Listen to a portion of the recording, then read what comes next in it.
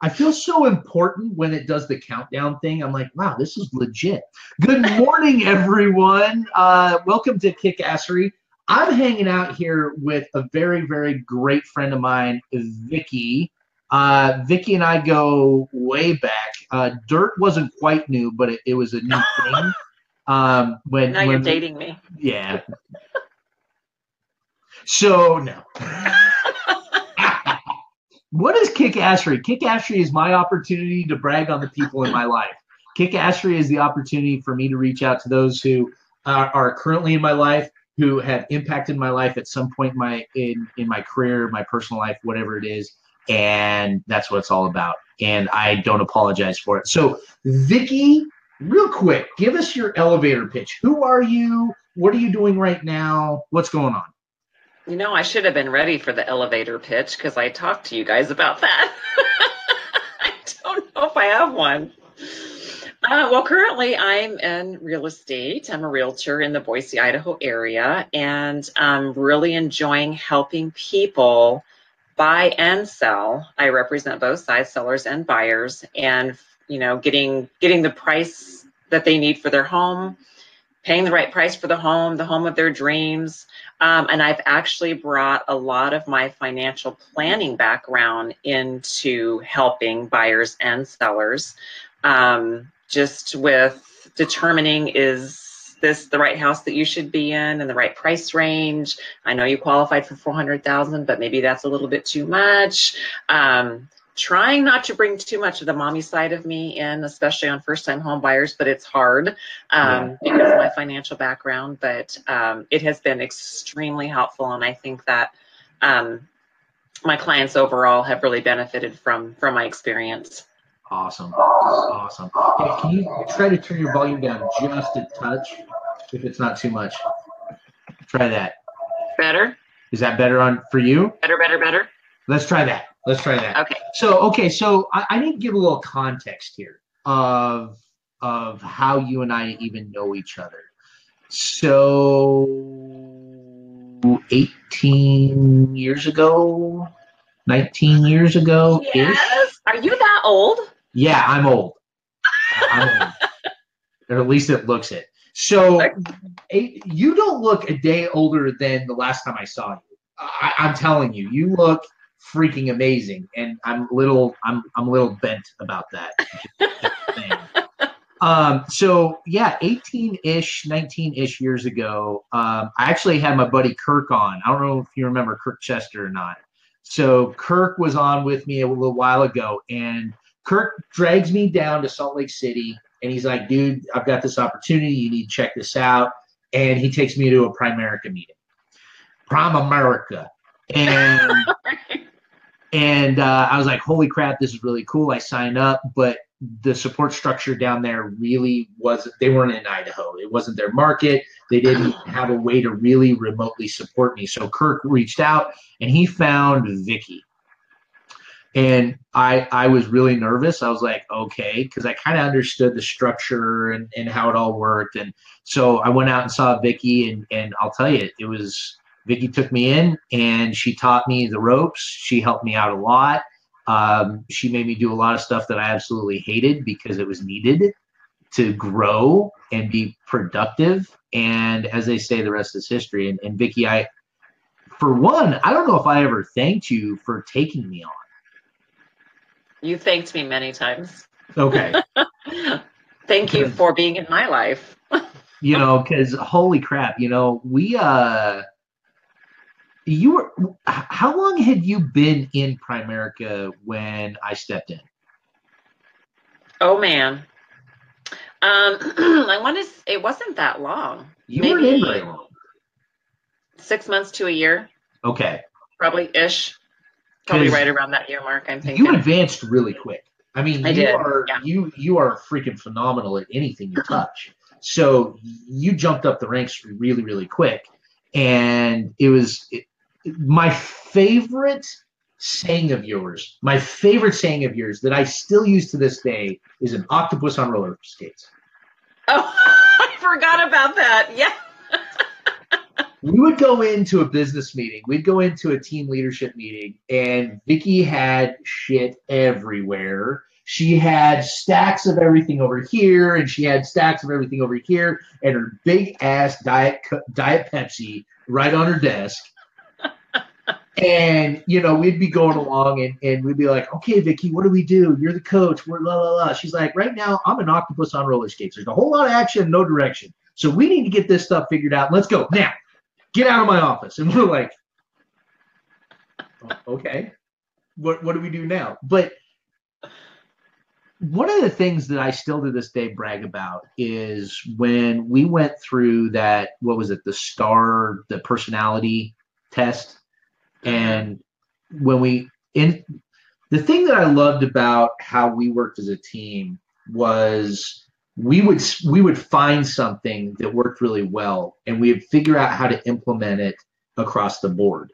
And I feel that was probably one of the most ingenious things that you did with us as a team was you identified, for everyone to understand, STAR, there's a gajillion of these personality traits. STAR was what we used. It was structure, technology, something, and relationship. I can't remember them all. And Vicky did this amazing thing where she recognized each one of us recruiters as that.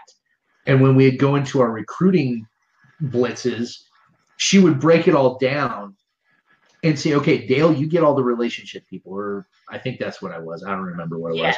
Relationship. And you get all these, and then we would match everybody up when we were doing. And holy crap, it worked. Yeah, it was amazing. So let me ask you, where was that spark of ingenuity that prompted you to do that? Well, I think Primerica was really good at training, and they brought that down from my upline. And I read that and I went, oh my God, that makes so much sense, because I know what drives me, and I don't think what drives me is the same thing that drives you or other people. And I've always felt that you have to put yourself in somebody else's shoes or try to understand that person, because they're a different person, but they have all these good qualities and all these opportunities and all these things that they can do, but you just have to figure out what motivates them to do that. And it made so much sense to me at the time. And you are absolutely right. And I've used that through my whole career in everything, even working with buyers and sellers. You always try to go to the other side of the table and try to hear what they hear, see what they see from their perspective, so that you can meet their needs. Absolutely. And people just open up to you and they respond to you, and they flourish in whatever they're trying to do. And you certainly did that. So did all the other people. And I did that for me. And I always tell people right out of the gate, I'm an action personality. I'm very type A. I am that octopus on roller skates. I'm going 100 miles an hour all the time, and I love it. That's how I am successful.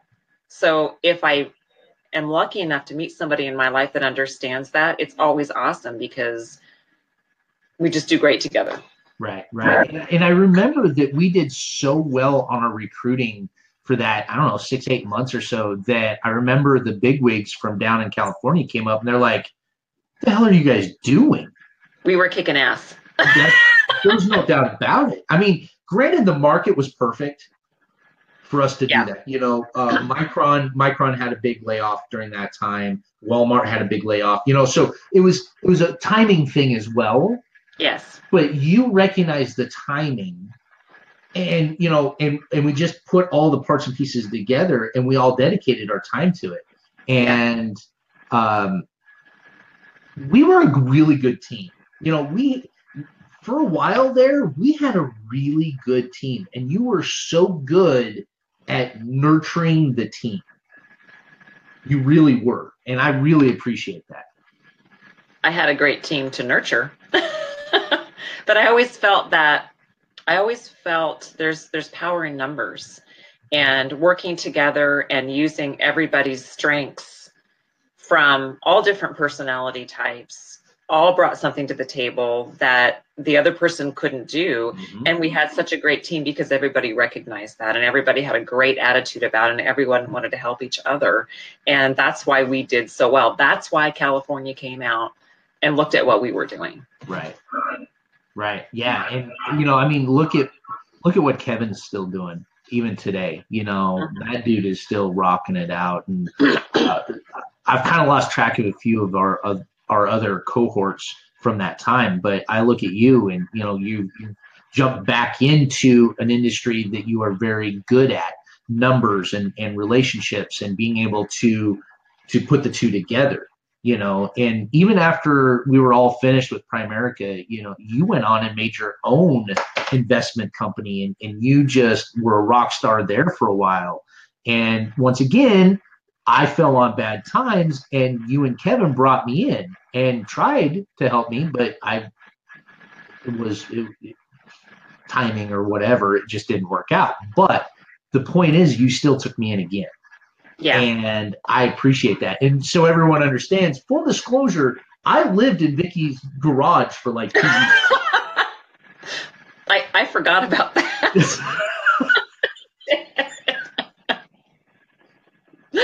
Oh my God, that's pretty funny. It was a perfect storm situation. You know, we sold the house and we had a house that we were supposed to move into, all of us roommates and everything. That's and right. That house didn't work out so well. So we were literally homeless for like 2 weeks. And I remember I walked into the office and no, I called you because we had some meeting or something coming up. And I said, and you're like, okay, Dale, what's going on? Because you and I had a pretty tight relationship. I mean, we spent a lot of time together and you're like, okay, what's going on, dummy? Something's not okay. And I told you, you're like, well, we just come crash with us. And that I truly appreciate. And that was a lifesaver because I was going to sleep in my car for a couple of weeks. So it was summertime. No. So I would have been okay. Not ideal. No, not ideal. But, you know, and the other thing also, Vicky, is problem solving and taking on challenges. You know, you as the boss of that insanely growing program, you know, and when we made the move over from that strip mall over to the big office, and I just remember you pulling us all in and saying, okay, here's what we're doing. We're making this commitment and we're going to stick with it until it succeeds or it fails. And that was one of the first times I had experienced just true in business, true stick-to-itiveness is like, this is the course. This is where we're going. You better get on it or get off, period. There is no in between. And I remember spending insanely long days remodeling that office. It was so awesome. It was so much fun. It was down walls and, well, and you were like, listen, this is what we're doing. We don't have the finances to do it right, so we're going to do it ourselves. And this is the process, and we're going to have ownership. And it wasn't. There was never a negativity to it. There was never a, hey, we can't do this. It's like, this is what we're going to do, and this is how we're going to do it. And I mean, we did everything. We did everything. Yeah, we did. Whether we were supposed to do it or not, we did everything. And you know what? That whole thing, you want to talk about pride in and having ownership. I think, truly and honestly, Vicky, I think that's the first time I truly understood ownership in business. Not owning a business, ownership in the business. Yep, absolutely. Does that make sense? Well, anytime, because I know that's what motivates me. If I feel like I'm part of a business, if I feel like I have some ownership in that business, I take pride in what I do, and I want to just do everything to make that business successful. And I think people in general want to do that. And I think that's the problem with a lot of businesses nowadays is their employees just feel like a number. The businesses, and there was a study that was done, and I can't remember who did it, and it was a book that was written too about who are the most important people in your organization. The people that are on the front line. You need to treat them right, treat them like they're ownership in the company. They're the ones that are bringing you all the customers. Those are the ones that you need to pay well, treat right, make them feel like they're a part of the business, that they're part owners in that business, and your company will flourish. That's why Costco has done so well, because that's what they do. Versus, well, Walmart has done okay too, but they have very different business models. Absolutely. And is that a management versus leadership model? Exactly.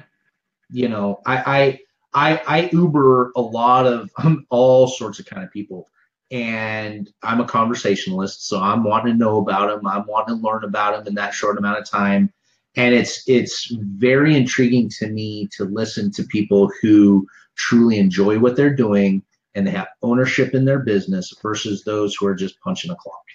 Yep. And of course, I'm trying to delve in a little bit. I'm trying to pick a little bit to find out why. And majority of the time, it's, well, the manager doesn't give two craps about me, or they don't listen to me, or the scheduling's messed up, or I don't understand why they're doing X, Y, Z. And it comes down to leadership versus management. Absolutely. Absolutely. And there's so many good ideas that people have out there. I think you've got to listen to their input, especially when they're the ones out in the ranks, out doing all the work. They're seeing what needs to be done. They have value. Their opinions have value, and management needs to listen to them. It doesn't mean they have to do everything, but I think hearing what they have to say, truly hearing what they have to say, is so beneficial for the company, for them. Right, absolutely. I mean, I remember sitting in your office, well, let me rephrase that, barging into your office or crashing your office, and you're like, God, I got to get work done. And I remember many times sitting down and be like, okay, I got this idea. This is what we're going to do. Blah, blah, blah, blah. And you would listen, and then you would very politely say, no, not going to do that. Here are the reasons why. Now get out of my office. And yet, there would be other times when, like, Kevin and I would walk in, we're like, okay, we got this idea. This is what we want to do. Okay, run it. See where it goes. If it works, it works. If it doesn't, then cool. We'll go back to what we know. And, you were saying businesses, that's one of the reasons why Southwest has become as successful as it is as an airline, is that they literally give their employees the opportunity to make adjustments. And if it makes sense, then they will implement that company-wide and give credibility to that person. I remember one story that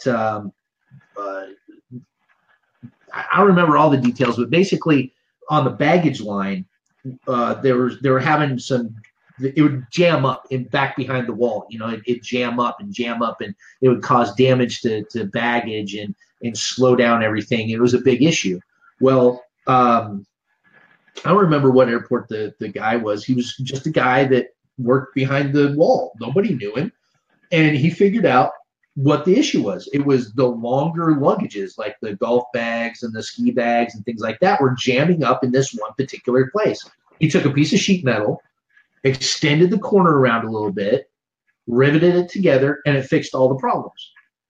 So now they didn't have any jam ups. The company implemented that company-wide, gave him the credit for it, and that saved them hundreds of thousands of dollars in the end. Yeah. Mm-hmm. That's what it's about. Absolutely. Absolutely. So, but let me ask you this, because you've been around big businesses, small businesses in more than I have. I've always been curious, and I've asked this question of a lot of people. At what point, at what growth point, at what saturation point, I don't know, at what point do companies go from we are a family, we are a company, to now here's the bureaucracy and the mitigation processes and the SOPs, and Where does that get lost? Honestly, I think companies get greedy and they get away from their roots a lot of times, and they think they just forget who brought them there and how they got there. But I think the key issue is greed. And remember, I always used to say, I don't know if you remember me telling you this, but get the green out of your eyes when you're talking to someone. Don't look at someone like their money. Yep. You need to look at them like they're a person. It's not about how much money you're going to make off of them or how much money they're going to make for you. It's about you helping them. Yep. And every time somebody got green in their eyes when they were looking at someone, their business started going south. Mm-hmm. And I'm not saying that all big businesses have done that by any means, but I think the companies that are truly successful are the ones that continue with their roots and continue in the family type setting. I mean, yes, there comes a point when you have to go corporate and you have to start making those decisions, but you can still keep the culture of your business family oriented, I think. And there have been some very successful businesses that have done that. So, yeah. Well, I like using Winco as a great example. Yes, that's another good example. Right there in Idaho. I wish we had them out here. When we went back and visited, we went into Winco down in Twin Falls. Right. And I was like, oh, I miss Winco. That's the first store I went to when I came back from North Dakota. People out here, they're like, I don't get it. I don't get it. But it's an employee-owned company. Yes. There aren't shareholders. There aren't, it's an employee-owned company. And so they make that. Costco is another great example. They're not employee-owned, but the management, the ownership put their people first. And that's why they have probably one of the lowest turnover rates of any box store and warehouse program there is, period. Yeah. Yeah. And their employees are happy when you go in there. I mean, they really are. And Winco, I mean, you should see how much they're growing out here. It's crazy. There's Wincos going up everywhere. That's awesome. And I think it's awesome. Yeah, it absolutely is. I had a friend back before I understood all of this. I had a friend that started working at Costco. And I was like, Costco, once you get a real job, right? Showing my ignorance. I didn't know any different. Shoot, it's been 18, 20 years now. And she's still working there. And she loves it as much today as she did when she first started. I'm like, that's a win.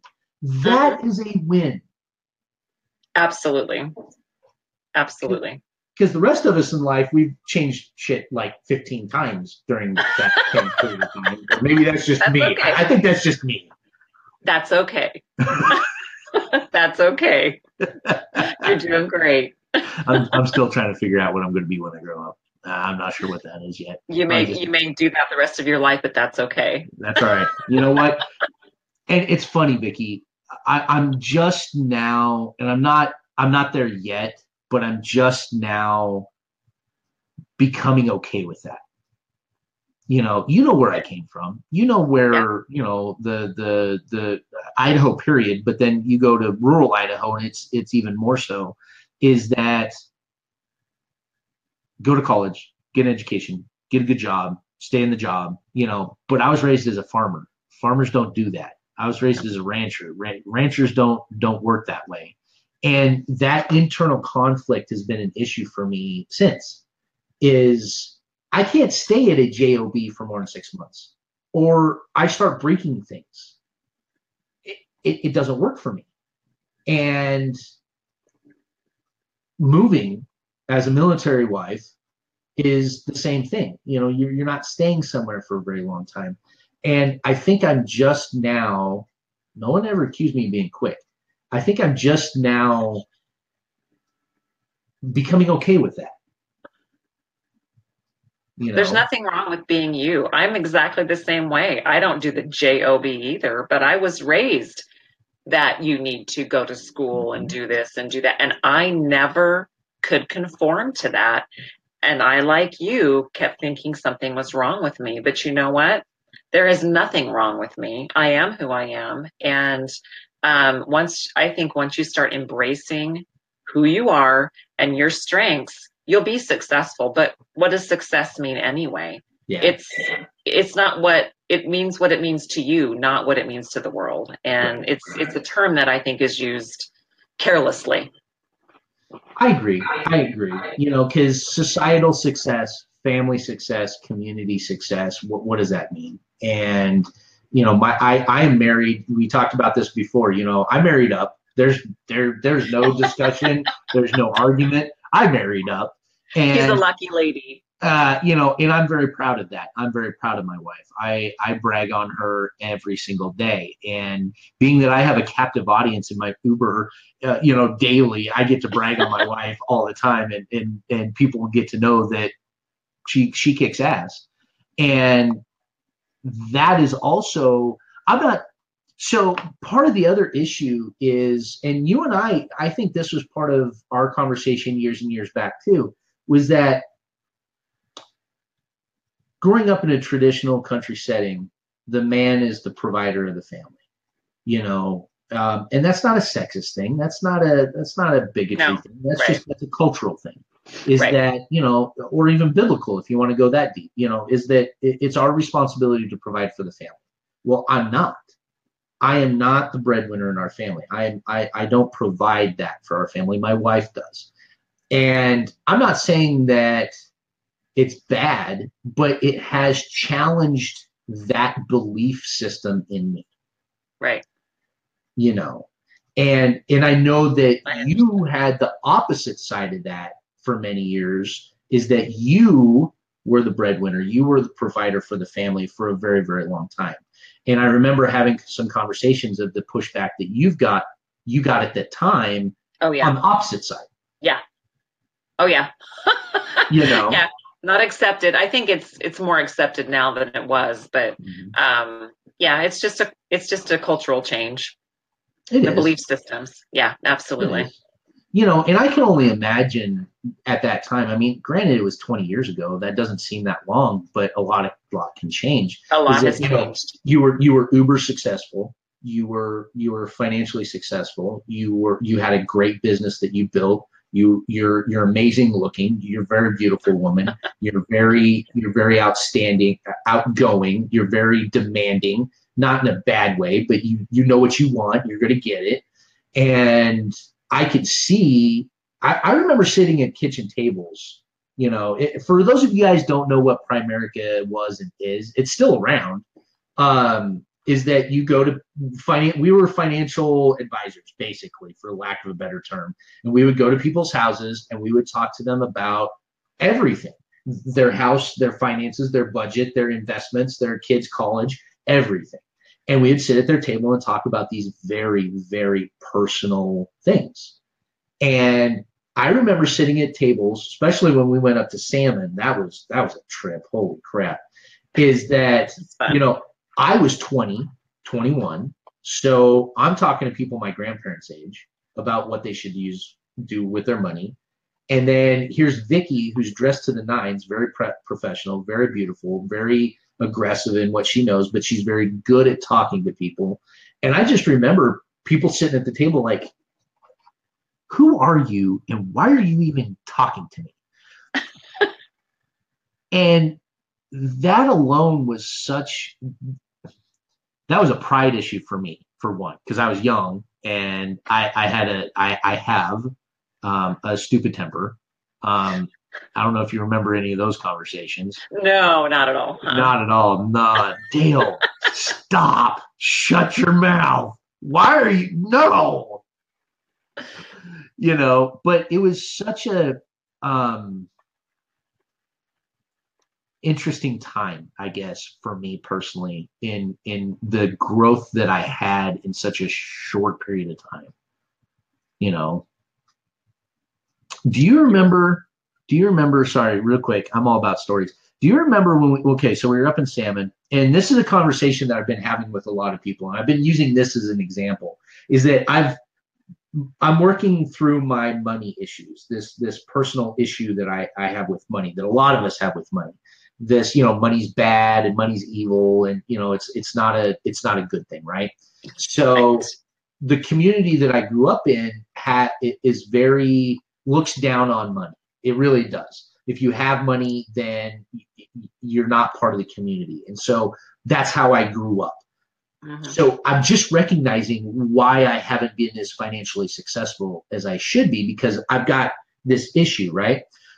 Well, I was actually talking to Juan. Juan was on here with us a second ago, and I was talking to him about this. And there's a specific time that you and I went up to Salmon, and we went to the Lewis and Clark Inn, right up from North Fork. I don't even remember. Yeah, so we went in to talk to the owners, and there was a dude sitting at the bar, and I'm in shirt and tie. You're in your pantsuit, because I don't think I've ever seen you in a dress. So you're in your pantsuit.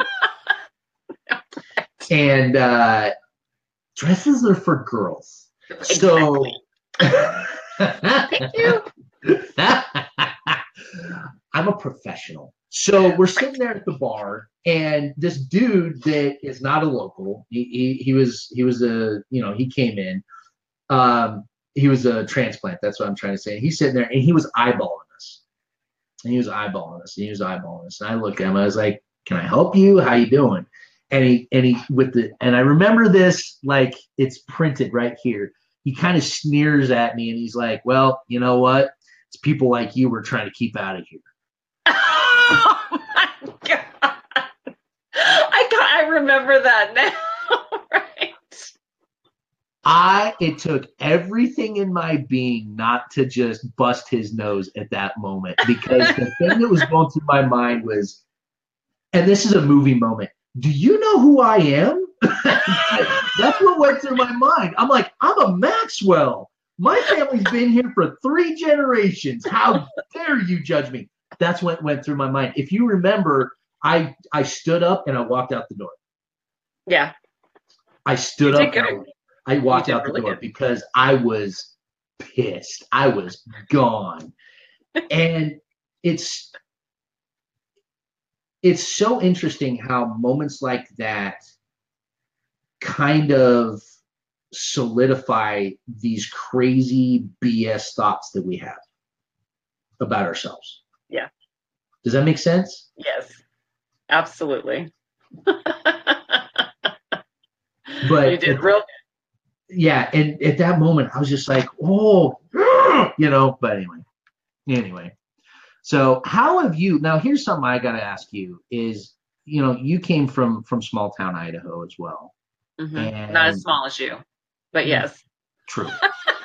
Right. True. I mean, North Fork has a population of, I think they're up to 7 now. 7? I think they're up to 7 now. Nice. Okay. They were 8, but the dog died. Idaho is the fastest growing state in the nation. So. Is it? Yeah, it is. Wow. That's exciting. It's sad at the same time. I know. How did you overcome that for you? We're talking entrepreneurs, we're talking business people, we're talking small town kids like myself, and we're also talking women. How did you break through that? How did you go from where you were to when I met you were top of the freaking game, and I'm sure in your business now you're on the way to the top of the game. How did you do that? Honestly, I never thought about it really. I mean, I was very fortunate, and my mom always pushed me to be the best. I love your mom, by the way. I know. I love my mom too. But she always pushed me to be the best. And I tell you, if I didn't get an A+ in school, if I got an A or an A-, she said, you could do better. You could do better. And I never, I kind of resented her for that a little bit, but now as an adult, I look back and I'm glad she did that, because I never looked at myself as being a small person from a small town or a female in business. I mean, I obviously I knew I was a female in a man's world, but I just never, when I'm talking to people, I don't look at it that way. I only see myself being where I want to be, and I don't let what other people think of me. I mean, yes, it influences you to a certain degree, but it was like, didn't penetrate, I guess. I got a really thick skull. And I just never thought that I would be anything but who I was going to be, or that I was going to be number one with Primerica. It never dawned on me that I would never not make it to the top. Not once. I just, right. thought that's where I was going to be because I thought that's what I was supposed to do because I had to be my best. And I knew my best was being at the top. And that came from my mom. And I've gone through some hard times just like everyone else has, but I'm back to where I just don't see myself being anywhere but the absolute top. It doesn't dawn on me to be anything else. And I think you just have to envision yourself where you want to be. You have to figure out what that is. You have to figure out where you want to be, and that's what you focus on. You don't focus on the other stuff. And yes, it comes in, and yes, it gets you down, and yes, you feel blue, but it really just doesn't last very long because I get up and think, okay, well, I got to do my best or I'm going to get in trouble. Right. And honestly, that's just stuck with me my whole life. It's even to this day, and I'm sure it always will. So I remember situations, and I don't remember the specifics, but I remember, people, dogging on you or, things happening or whatever. And I remember sitting in your office, you're just like, not in these specific words, but basically you're just like, they can kiss my ass, moving on. There was no, we didn't dwell on it. If there was a fire, we put it out, we moved on. Yeah, fix it, move on. Exactly. And I truly appreciate that lesson. I really, truly appreciate that lesson because it's helped me a lot, through everything that I've done. Is don't dwell on it. Dwelling on it just magnifies it in our own minds, and then that complicates everything else. Well, you're putting all your energy into dwelling on something negative instead of putting all your energy into making you get to your goal, whatever your goal is. Right. And everybody's goals are different, and it's okay to have different goals. Just don't waste your energy dwelling on something that doesn't need to take your energy. Like I said, I'm not saying I don't do that, but I always come back to that and go, okay, yeah, I'm taking a lot of my energy and a lot of my effort that is good stuff that I could be using. If I put all of that energy into accomplishing my goals, I'm going to be successful in my own mind to reach my own goals. Right. And you make a very valid point. A good buddy of mine, Mark Stavanis, you would love Mark. Mark's good people. He does a fair amount of coaching, and his thing is unfortunately, there's been a lot of coaching or a lot of suggestions that you ignore the negative. You leave it alone. And I kind of like his philosophy is you don't ignore it because it's real. Mm-hmm. It is real. It is here. Yeah. It's in our face. And if we sit on it too long, then it just blows up. He's like, his thing is give it 15 minutes. Give it its time. If something really bad just happened or something, give it its time. Yeah. Allow it, process it, go scream in the bathroom, give it 15 minutes, and then be done with it. Absolutely. Be done with it. Because I have had, and I'm working on this as well, I'm working on a lot of crap, is I can allow things to fester. I can allow things to sit because I was always taught you sit on it. You just shove it down. You just, leave it be. And then, yeah, it does turn into something and you can't get away from it. It's always there, whereas if you just deal with it. Right. Fix it. It's just done. Fix it. Yeah, absolutely. So my husband, go ahead. My husband always laughs because my son is that way. And he's always amazed when he's around my kids to see, he laughs because he says, there's so much like you. I'm like, what are you talking about? And he said, Brian he always just wants to fix it. He doesn't dwell on it. He doesn't ignore the problem, but he's like, okay, what's the problem? Okay, so how are we going to fix it? Yep. And I thought, well, if I've accomplished nothing else in my life, at least I accomplished that. He doesn't dwell on the negative. His life is all about fixing stuff, and he's done very, very well. Yeah. Well, and I think that's a guy thing as well. I think a lot of it is we are problem solvers, and that's an issue between my wife and I because I'm like, okay, what's the problem? There is no problem. I want to vent. Well, you're venting about something that's a problem, so I want to fix the problem so we don't have to vent. Right. I'm a slow study, Vicki. I'm a slow study, and I'm getting better. But so I don't want to take up your whole morning. and I really appreciate this. And I can tell stories about us and you and everything that you've done for hours and hours and hours. But, in your successes, you've had some down times and up times, as we all have. And the thing that I'm super, super proud of you, and I'm super just excited, is that you did pick yourself up. You didn't allow it to just beat you down. You stayed down. And I apologize for not keeping track of you better over the years, but life happens. What are some of your, what are some of your pieces of advice for those of us that get our teeth kicked in on how to get back up? What did you do to get back up when, shit went sideways? Well, honestly, I allowed myself to feel sad about it, and again, we don't dwell on stuff because you don't want to put your energy towards that. But I think you have to validate that you feel bad, that you're frustrated, that you're irritated, or whatever, that things didn't turn out the way you wanted to. But again, you can't dwell on that. And honestly, you want to get specific about how I get myself out of something. If I'm down and I'm feeling bad, I just sit down and I start making that list.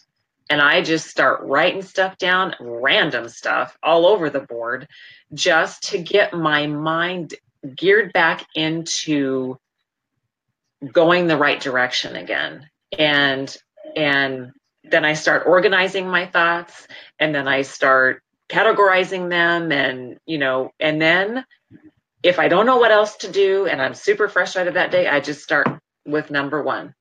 Even if it's nothing important, I just do it. And then I go to number two, and then I go to number three. And then all of a sudden I'm starting to go back in the direction that I want to go. And I just repeat. And oftentimes I don't end up, especially when I'm in a life-changing event, I end up going in a completely different direction than I thought I was going to ultimately end up going. But guess what? I went that direction. Right. And eventually I found my way to what made sense, and I'm up and running again. But I think sometimes people just get the wind knocked out of their sails and they're so busy floundering. And again, not that I haven't floundered. I certainly have done that, as we all have. And I think it's valid. But you just have to go back to kind of like what we talked about with businesses. You got to go back to what made you be successful in the first place. And that's what helps me, is just getting back and getting grounded again and starting fresh. And sometimes you got to get regrounded every single day until you're, going again. So I would say that's probably what. That's awesome. And I love the list thing. And I totally forgot all of your lists. Oh my Lord.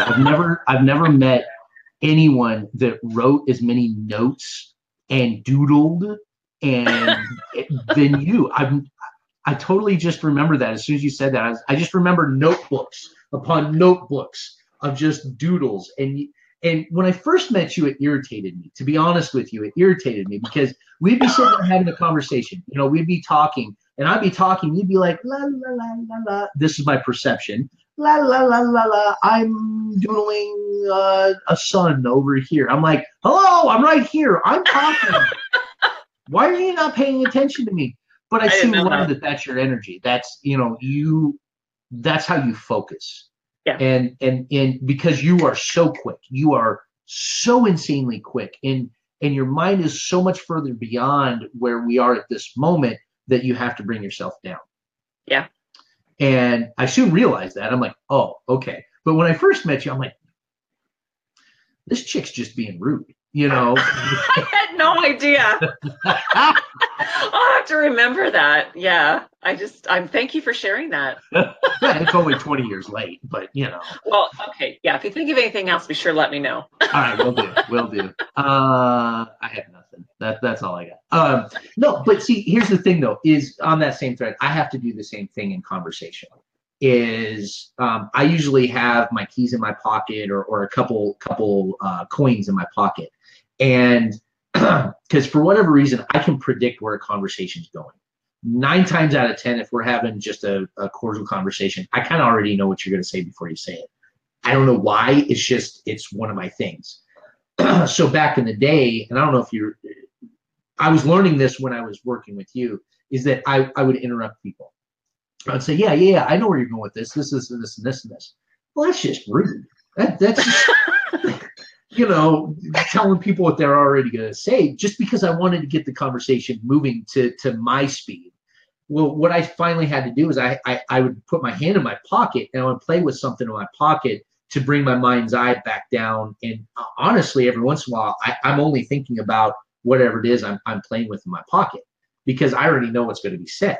And that sounds pompous and arrogant, but it is, So then that way I'm slowing myself down. So then that way we're on the same pace. Right. And that makes sense. But for a while there, dude, people were just like, God, that guy's a prick, because I'd keep interrupting and I'd tell people, and it used to drive Brandon just freaking bonkers because I'd tell her what she was going to say before she said it. And yeah, that didn't work out so well. Okay. Well, she got you straightened out. It's all good. Yeah. Well, big stick. Takes a big stick. So, all right, kiddo, I need to let you go. I really appreciate you. And I want to say thank you so very much for taking me in, for taking Brandon and me in, for taking all of us rejects when we first started there, Brian and Kevin and all of us and shaping us and giving us skill sets that I don't, because here's the thing. I don't know if I would have went. There's no way in heck I would have ever thought of myself as a financial advisor, or whatever, because of where I came from, and you taking me in and giving me that confidence and making me do a bunch of stuff that I absolutely did not want to do, like opening up a phone book and making 200 calls a day. Wasn't that awesome? No. It was great. It was awesome. I loved it. Yeah, you loved watching us do it. I did it too. I only had to do what I did.